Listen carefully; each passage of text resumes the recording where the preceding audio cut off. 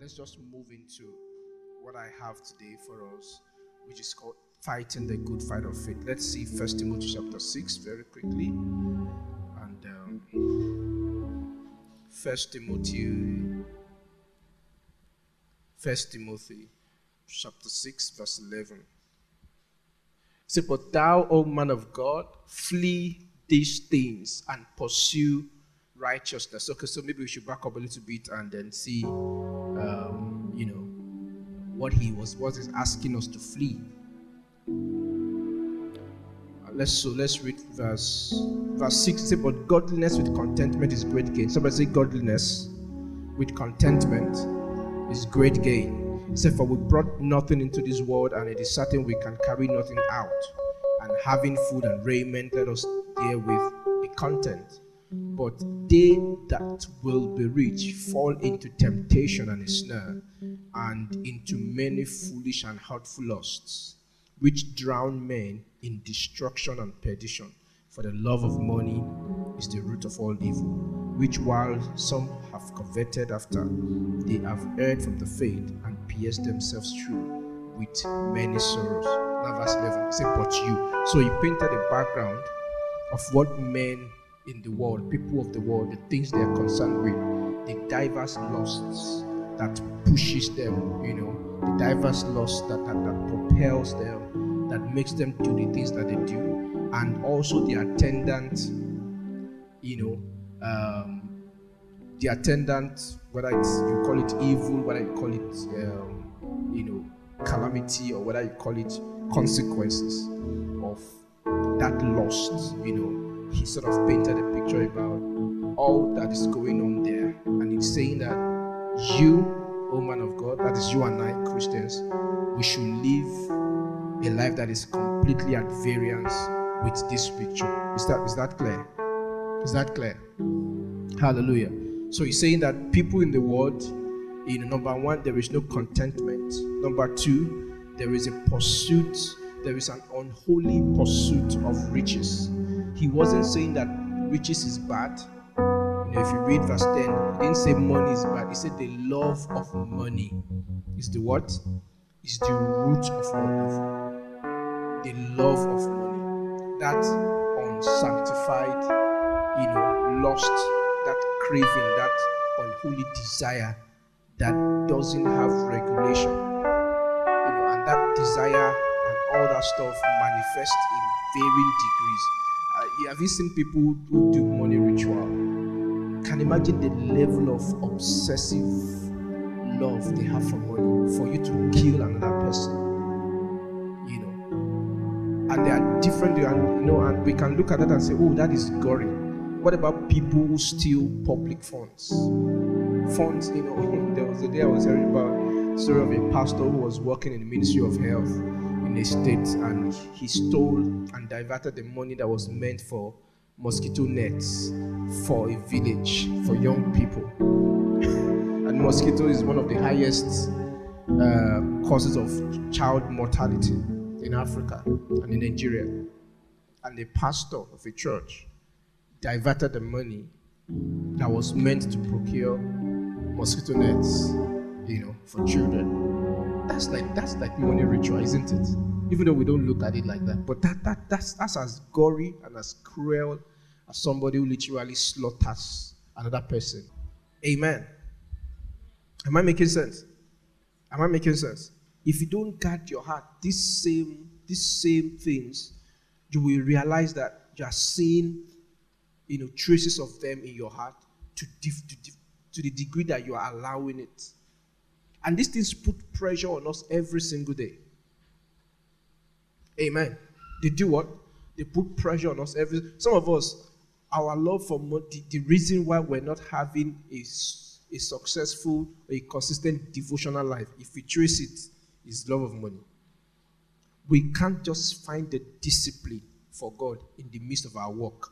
But when it is work, that discipline will come like impartation. Hallelujah.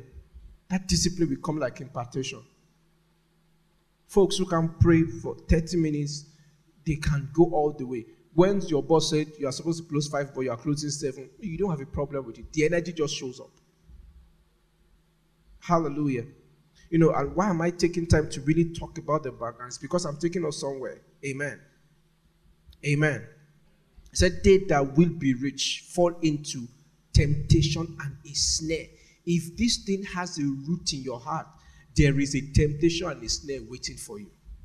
If this is what is propelling you, if this is what you preoccupy yourself with, mostly,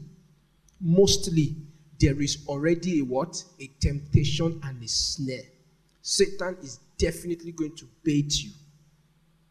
If you don't consider your walk with God, if you don't position yourself to primarily seek first the kingdom. That's what scripture says. It says, seek ye first what? The kingdom, and his what? Righteousness, and all other things will be what? Will be added. If we reverse that order and we're seeking the other things first, we have signed up for Satan's bait. And we have signed out of faith. Hallelujah. The Bible said the just shall do what? Shall live. What is shall the just live by? What shall the just live by? Faith. Your life, my life, is a life of faith. It is not a life of calculations. You know, our generation, we do a lot of calculation. We do a lot of permutations. We do a lot of, if I do this and add this to it and do this and add this to it, then this will just happen. No, your life is the life of faith. And if it is the life of faith, it means that the person directing your life, directing your seasons, ushering you into season is the word of God, is God, the voice of the Lord. You are being led by the Spirit. Scripture says, as many as are led by the Spirit of God, they are the what? The practicality of being a son of God is not just saying, confessing it, I'm a son of God, I'm a son of God. No. The practicality is being led by the Spirit. Being led by the Spirit. That's the practicality of it. And a lot of times, we don't want to allow the Spirit to lead us. Because that's the life of faith. It's the life of being led by the Spirit. We don't want to allow the Spirit to lead us. And when we are not allowing the Spirit to lead us, what we are doing, by inference, is that we are not subscribing to the life that seeks first the kingdom. Is that formula? Am I making sense with what I've just said? When we do not allow the Holy Spirit to lead us, then we are not walking by faith. And by inference, we are not putting the kingdom first. Because that means that we don't trust the Holy Ghost. We don't trust God, to add those things that he said he will add. Is that clear? So he was trying to paint a picture. Here, Paul was trying to paint that picture to Timothy and say, this is what the people of the world follow after. This is the construct of their heart. These are the things they are preoccupied with. But this is what you should preoccupy yourself with. Something in life that is completely opposite what the world preoccupies itself with. So he says in verse 11, he says, but you, O man of God, do what? Flee these things. What are you fleeing? You are fleeing the love of money. You are fleeing the temptation and the trap to want to pursue riches. So pursuit of riches is not your life ambition. You say, when you ask some people, what's your ambition? I say, I just want to hammer. Amen. Everything, money is at the mind of every decision, every thought in their head. It's about how they are going to make more money. There is no contentment. Once they have something, they are looking for the next thing to have. If they buy a new car today and they see somebody drive a better car tomorrow, the struggle continues again. Oh, I want that. Oh, I want that. Hallelujah. So scripture says we should flee the life that leads us into those traps. And what are we supposed to do? We should follow after what? Verse 11, righteousness and what? Godliness and what? Faith and what? Love and what? Patience and what? Meekness. So this is what your pursuit should be. The word follow after means to pursue. This is what you should preoccupy your life with. This is the embodiment of the true Christian life. Righteousness, godliness, faith, love, patience, meekness. If I want to sum it up for us, this is what our prayers should be.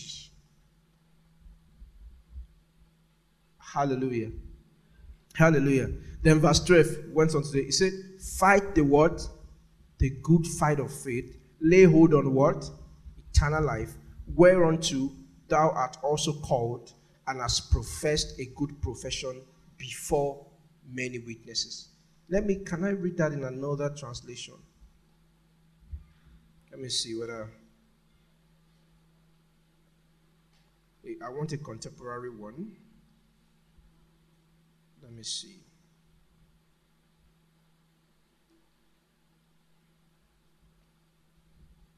He said, fight the good fight of faith. I'm reading NIV.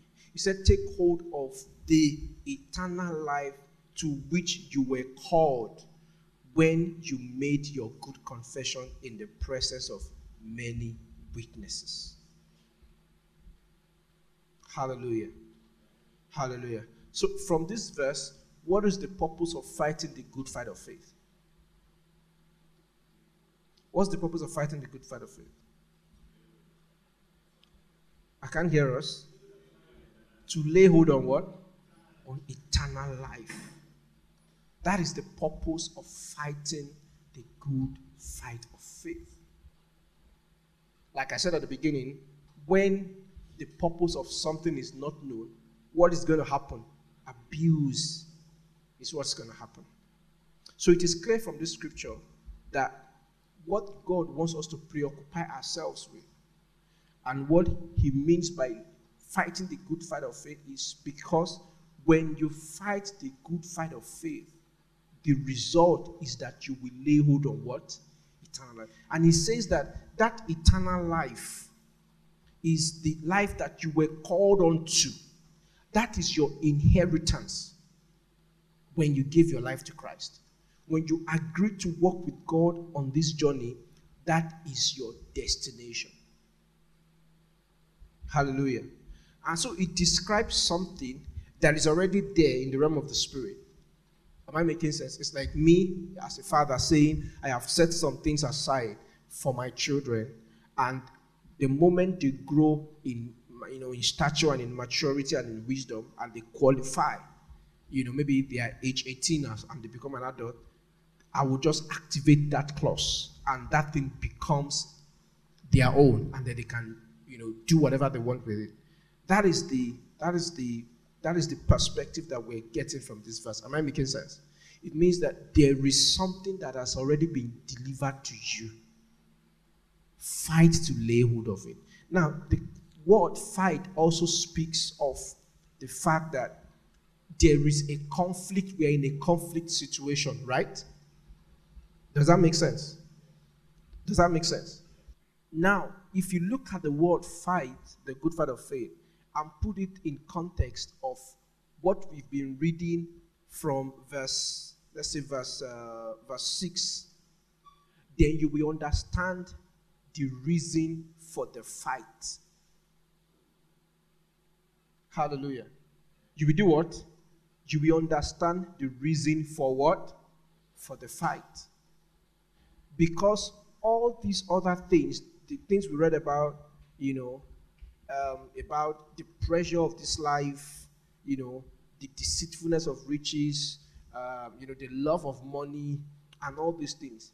These are things that put a lot of pressure on us on a daily basis, and they take our attention.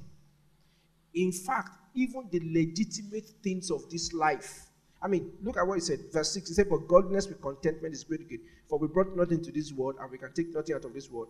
But if we have food and clothing, we will be content with that. So this getting food and clothing is a legitimate thing of life, right? Is it legitimate? Are you supposed to walk around naked? No. But it's saying that if there is no contentment, these things become an endless pursuit. And once it becomes an endless pursuit, it has robbed you of another pursuit. So there are two pursuits. There is a pursuit for this life, to gain this world. To gain this life. This life is the goal, the riches of this life, whatever this life has to offer. That is the goal. And there is a pursuit to gain it. And there are people who are gaining it. And everybody is in that race to gain it. And the people who are touching it are putting pressure, especially in our interconnected world where you are seeing, you are so connected to the person in another state, in another country, and you can see somebody, suddenly you can open your Twitter or your Instagram and you see a 21-year-old riding, one big car that even your dad and your generation has never dreamt of. And if you're not careful, those things put pressure on you. And then before you know it, your subconscious is lecturing you on how you need to double your hustle. And then it becomes your goal. Suddenly that becomes your value system. You value it and you rate it higher than any other thing. You are a husband, suddenly your family becomes second, takes, what's it called? Second place. Your children take second place. Suddenly there is that uncontrolled urge. You are in a race. It feels that you are in a race, but you are the only one who can see the people you are in a race with. Somebody gets promotion around you. You feel that they are chasing you. They just got promotion. They are not even thinking about you. I cannot let them catch me. I cannot, what are my mates doing? What am I doing? So there is a pursuit. There is a race that leads on to perdition. That race leads on to what? Onto vanity. But there is another race. There is another pursuit that brings you what? Eternal life. So Paul was admonishing Timothy here. Ignore this one. The end of it is vanity. Follow this one. The end of it is what? It's eternal life. So that is why the Lord removed you from the midst of the world. That's why He separated you. That's why He picked you and made you alive when you were worthless. So that you can use your life for that which is what? For that which is eternal. For that which was what? Eternal. Hallelujah. Am I making sense this evening? Is it very clear? So God wants us to do what? To run His own race, not the race of the world. Hallelujah. Give me Matthew 6 very quickly.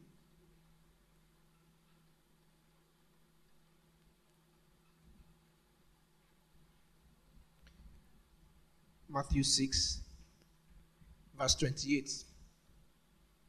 He says, so why do you worry about clothing?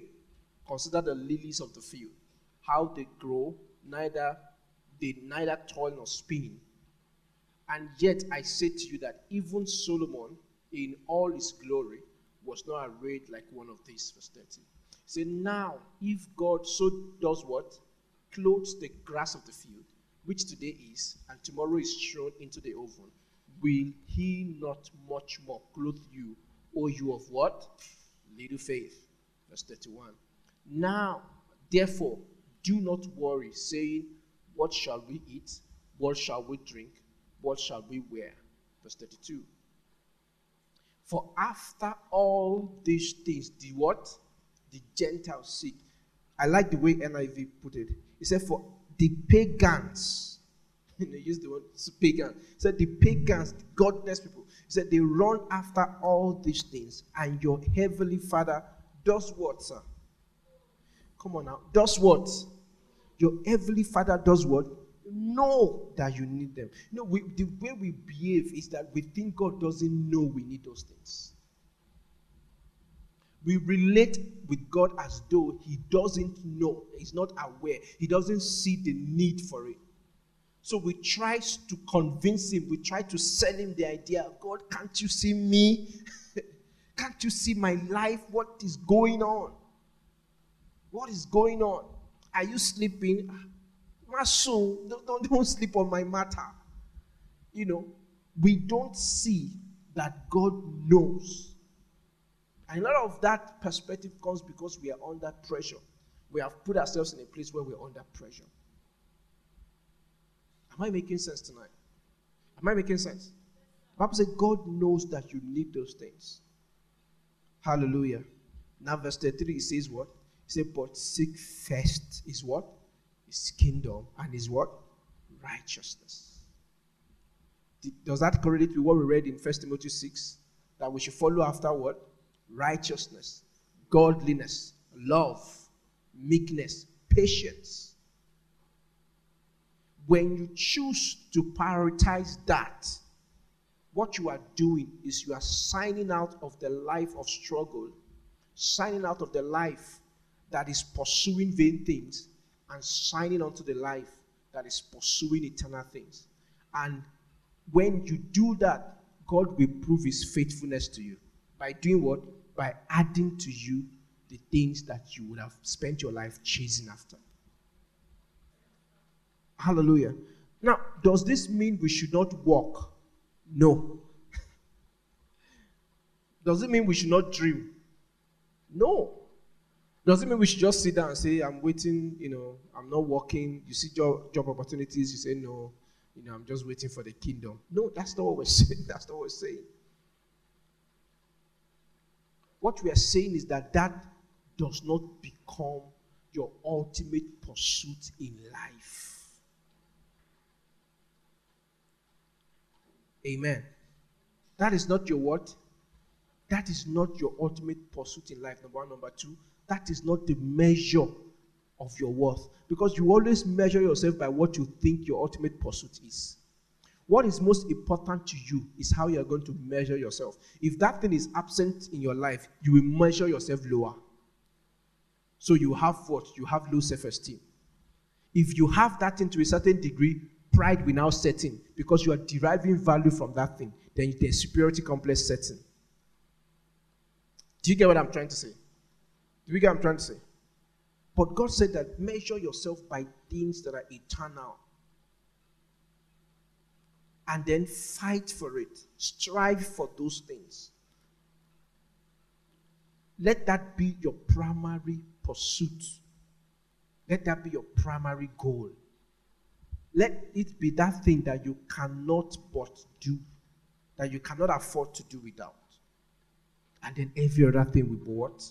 Be added. Why is this very, very important? Why?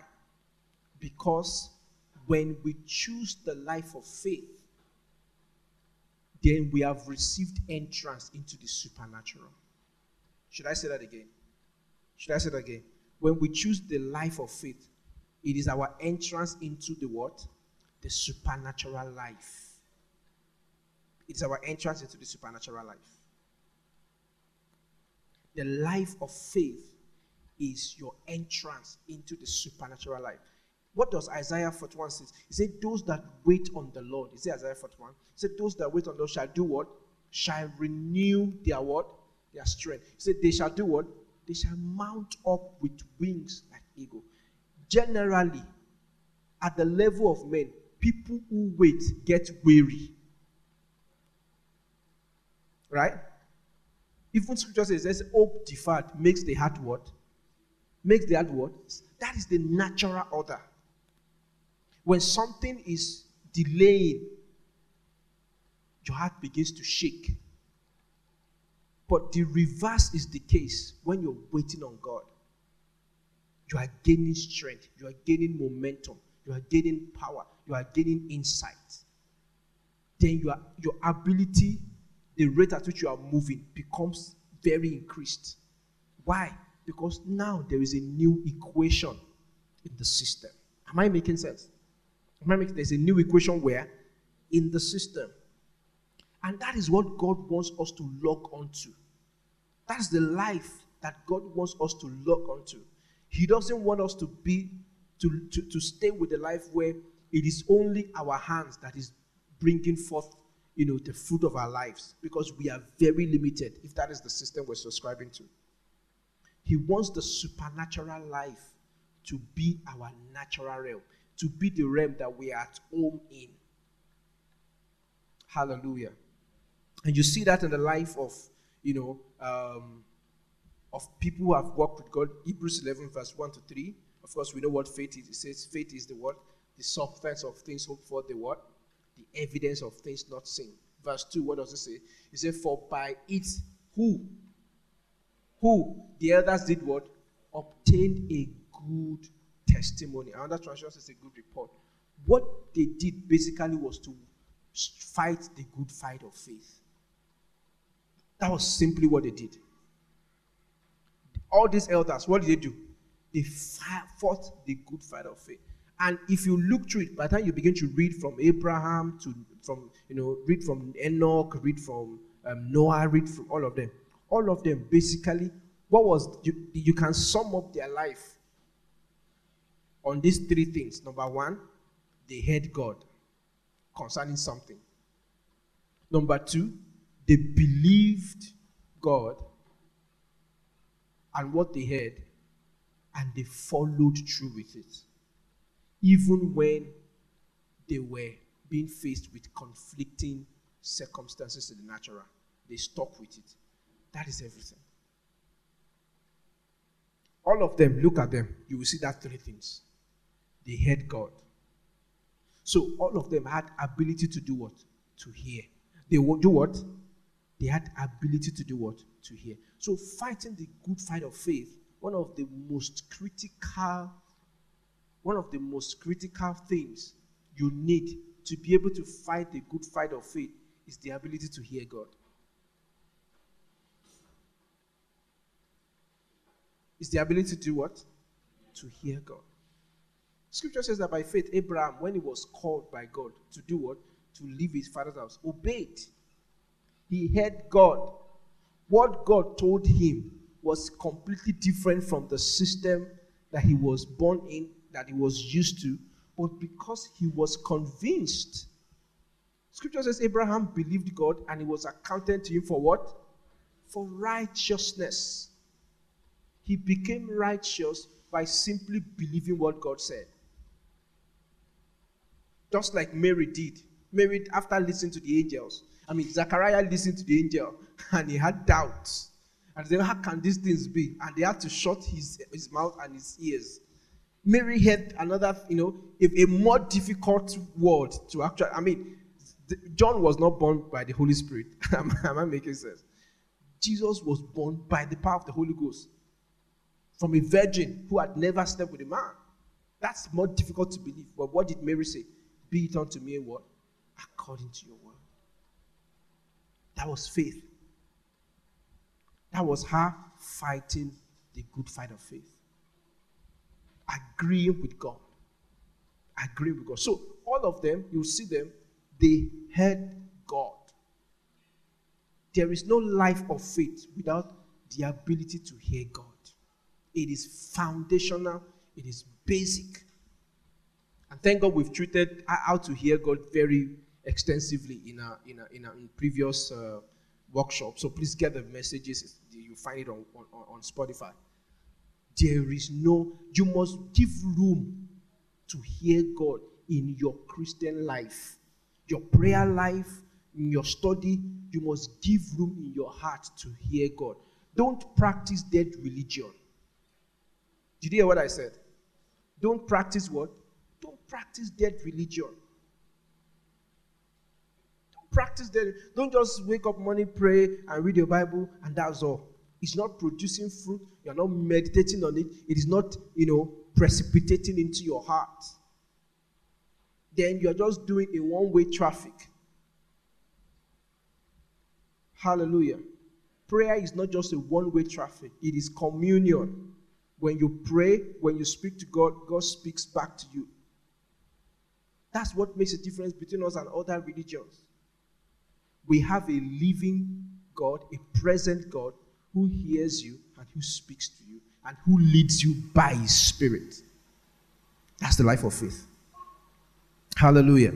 So every one of them had the ability to hear God. Noah was able to hear God when God told him to build an ark. And he believed it. He agreed with that word. What has God spoken to you about that you have not fully agreed with? And why have you not fully agreed with it? Is there a challenge? And usually when God speaks, see, God does not have respect, like we had on Sunday. God doesn't have respect for what your prevailing external circumstances are. He doesn't. I mean, God told Abraham at 75 that you're a father of many nations. He didn't even have a child. But it is man's view that makes those things look difficult. Am I making sense? Looking at God's perspective, Abraham is a father of what? If God changed his name, you are no longer Abram. You are what? Abraham. That is your identity. That's what I see. And faith is agreeing with what God sees and what God says. So, oftentimes when God speaks to us, we still don't have God's perspective yet. Hallelujah. Did you hear that? Sometimes the word, we don't have to be in a perfect place for the word of God to come to us. We just have to have our heart open. And the action of faith is actually what will move us from where we have, the perspective we have, to where God is. Am I making sense? That was what happened to Abraham. When God spoke with him, he said, Abraham believed God. If you read Genesis 15, when he was complaining to God about, God, you told me I'm going to be a father of many nations, but look, in my house, I don't have an heir. And it's this Eliezer of Damascus, who is not my seed. He's the one that is going to become my heir. And God said, no. You are going to give birth to a child. Someone from your loins will be the heir of your house. He said, and God led him out. He said, come outside. Let me show you something. So I'm not just talking to you about just one child. Let me show you something. He said, look at the skies. So look at the skies. He said, as the stars of the skies, that is how your seed will be. By that action of faith. The Bible says Abraham did what? He believed God. Faith had moved him from what he was seeing, the wrong things he was seeing.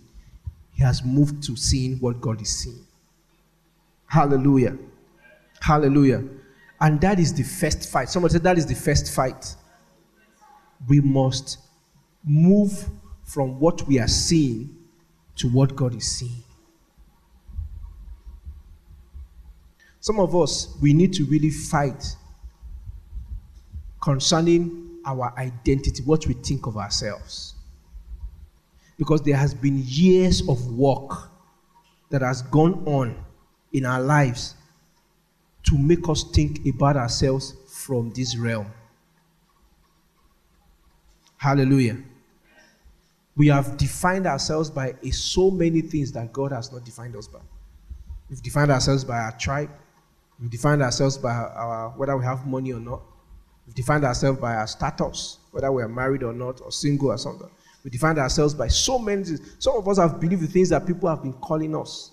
So there is an identity crisis already. And those things, they serve as, obstructions. Anytime you want to rise up in faith, they shut you down. They are like gatekeepers, holding you back in the prison of life. But the more you give attention to what God has said about you, the more there will be an erosion of those wrong things out of your life. That is the first fight of faith. That is the what? That's the first fight of faith. That's the first fight of faith. That's the first fight of faith.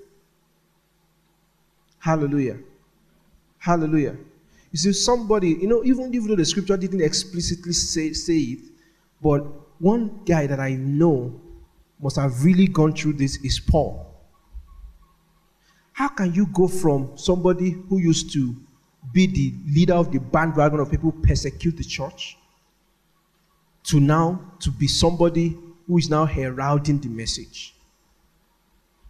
Some of you won't realize that I'm sure one of the things Paul would have really fought with is the guilt of the things he had done.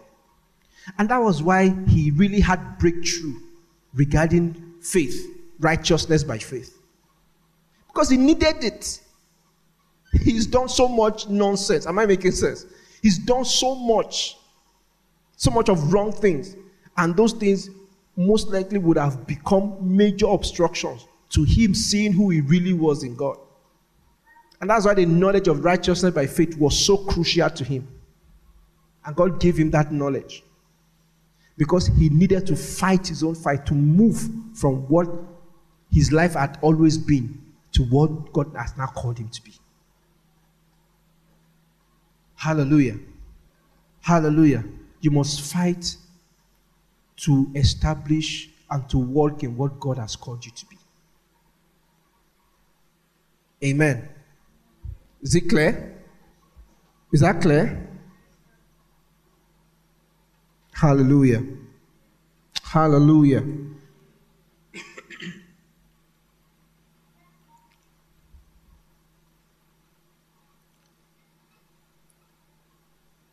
So we've talked about the fact that the purpose of fighting a good fight of faith is to obtain eternal life.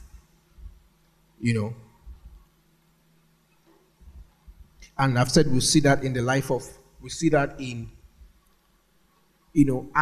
fighting eternal life. Let me also say this to us, very foundational. Sometimes the manifestation of eternal life at certain level is healing. The manifestation of eternal life at certain level is prosperity. Even though those are very, very basic and foundational levels. Am I making sense? But it's like when you teach your child to write, when you teach your child to hold, what's it called? A pencil or a biro, and you teach your child how to write. If you look at most primary schools, they do writing. The purpose of that writing is not so that he can just write letters. Am I making sense? That guy is going to become somebody one day, maybe let's say, for example, a doctor, and he will need to write prescriptions that will save a life. Do you understand? He's going to become an engineer someday, and he needs to do calculations or create formulas that can translate to maybe automobile engineering or aeronautical engineering. Am I making sense? Now, sometimes what happens to us is that we look at the basic art of writing and we think that is the destination. So the fact that I'm putting my faith, I'm walking in faith for healing, and I'm getting healing, is like me training myself to write. There is a deposit that skill is useful for, that is beyond just writing ABC. Do you get what I'm trying to say? Do you get what I'm trying to say? Some people will say, oh, it's just ABC. Well, let me not waste my time. But that thing that you are not doing at that basic level, you are going to see the consequence of it at a much higher level. Hallelujah. Do you understand what I'm saying? So whatever it is that the scripture has spoken concerning you, whether it is healing, whether it is health, whether it is prosperity, what else again has scripture promised us? The basic things, we must ensure we engage them by faith. Not because that is our destination, but in that engagement of faith, we are building faith for much higher stuff. And if we don't pass those foundational levels, we are not going to graduate to a what? To a higher class.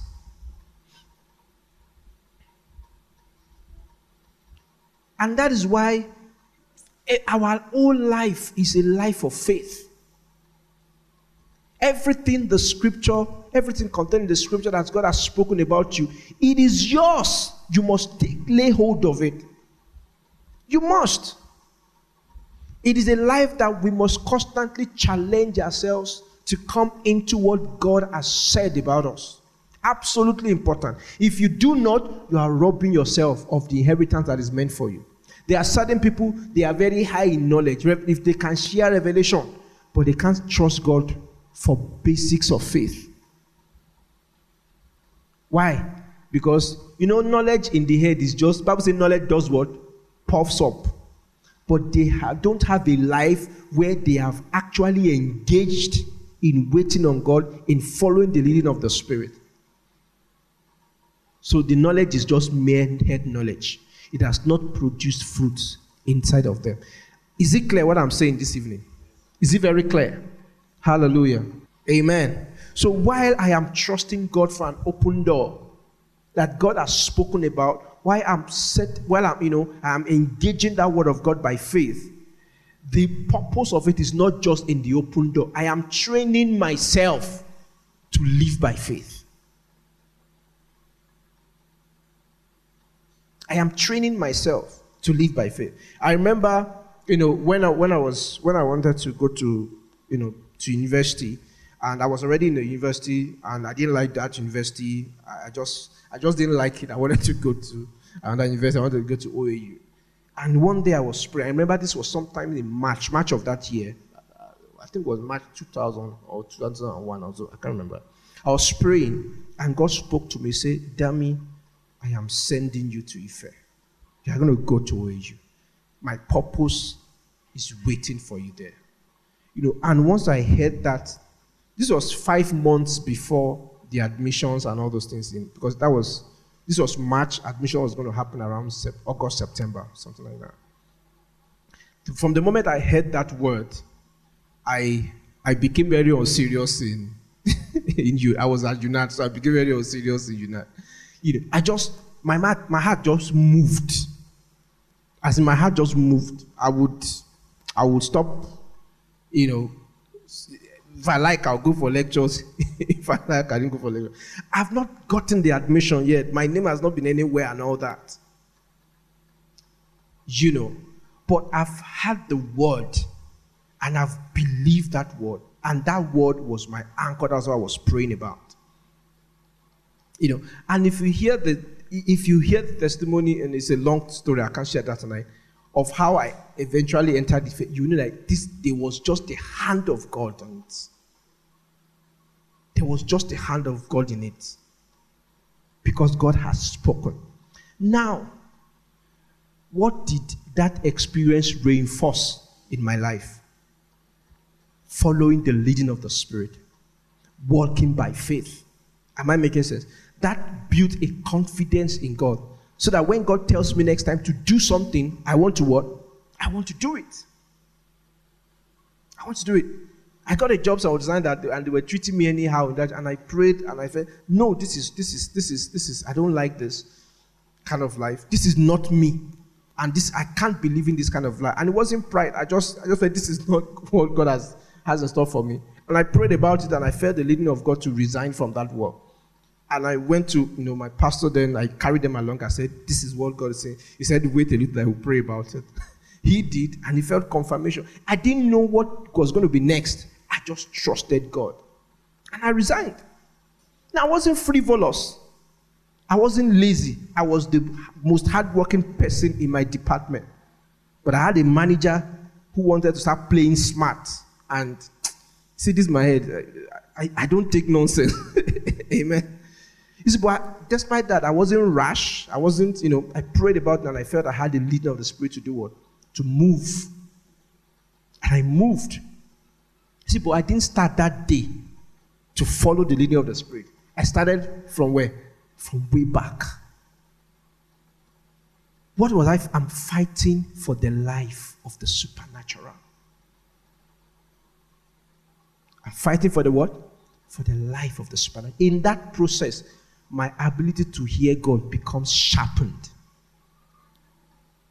In that process, the confidence and the courage to agree with the word, because sometimes it takes courage for you to agree with all of them. How can God tell you? I remember some years, not too long ago, my wife got a job, and it was a job that was going to pay her 10 times what she was earning the previous job. And God said no. She said no to it. It takes courage for you to take action based on that.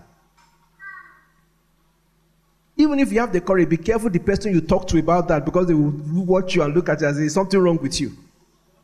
Amen. But she did it. We did it, because she's not the only one that did it. I should take credit too. We did it. We did it.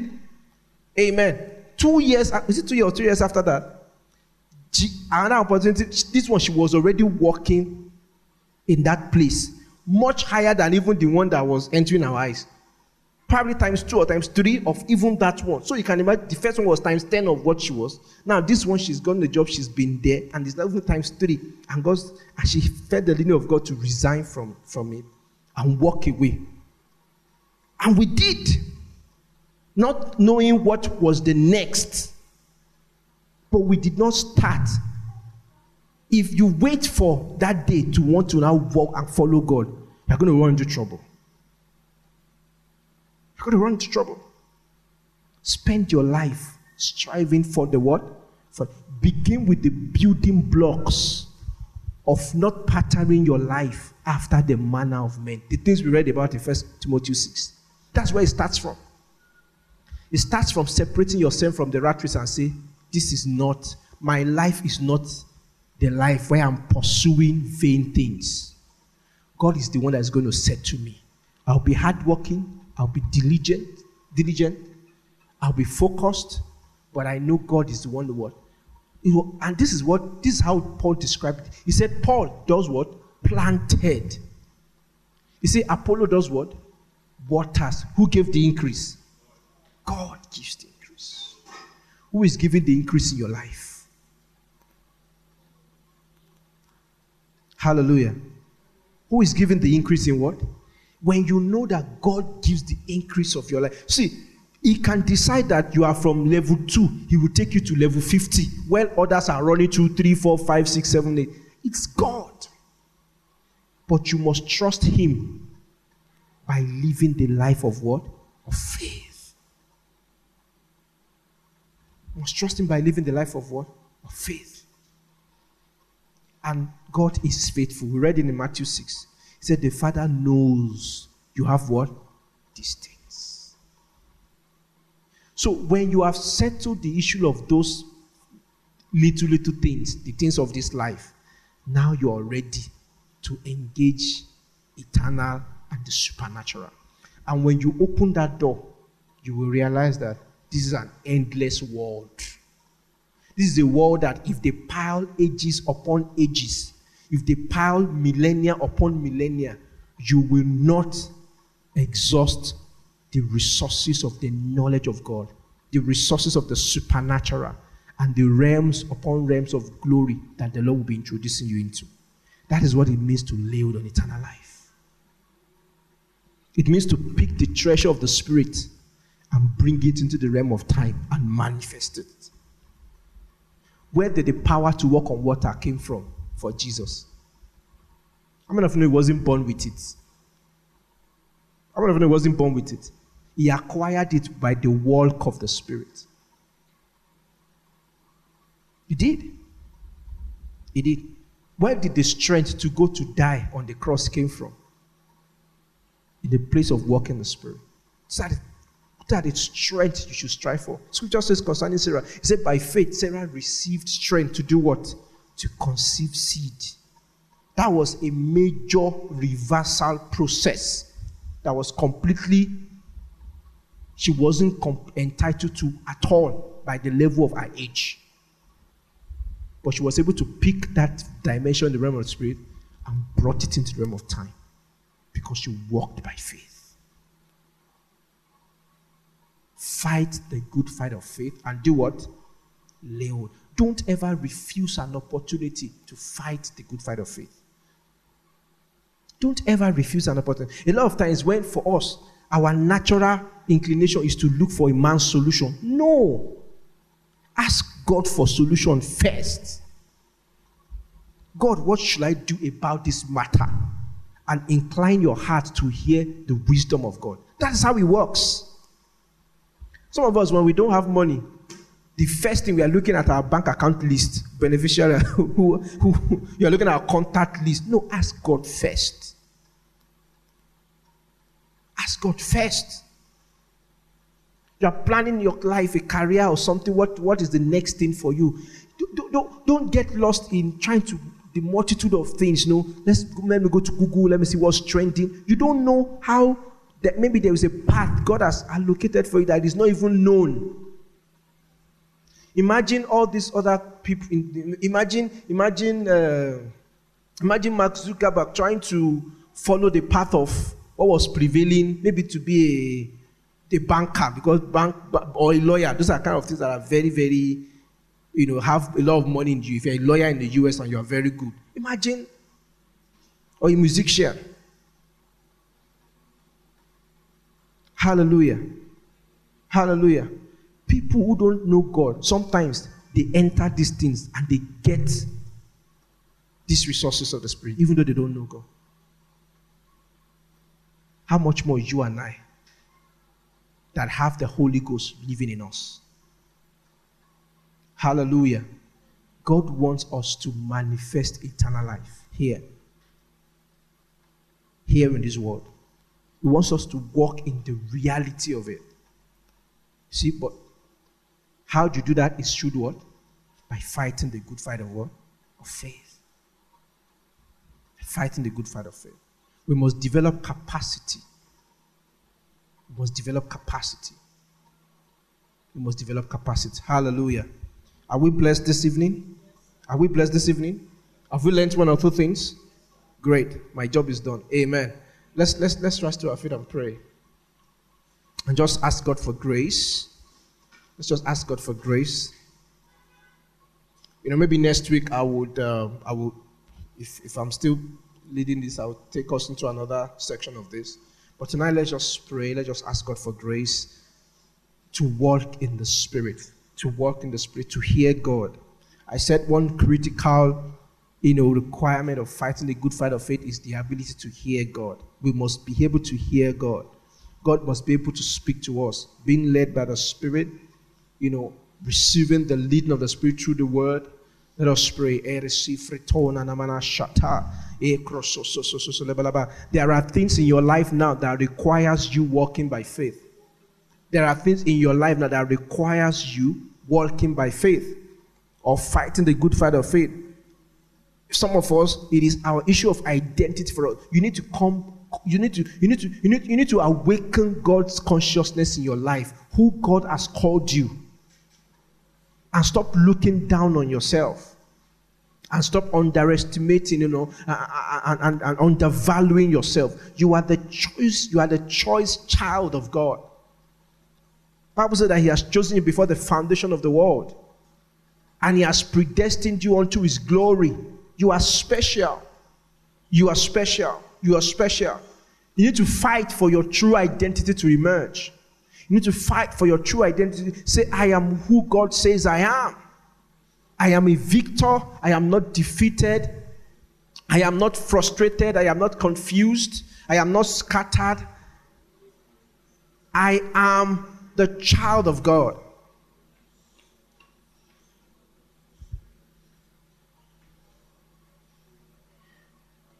Syria protos lahati frekiteni mana.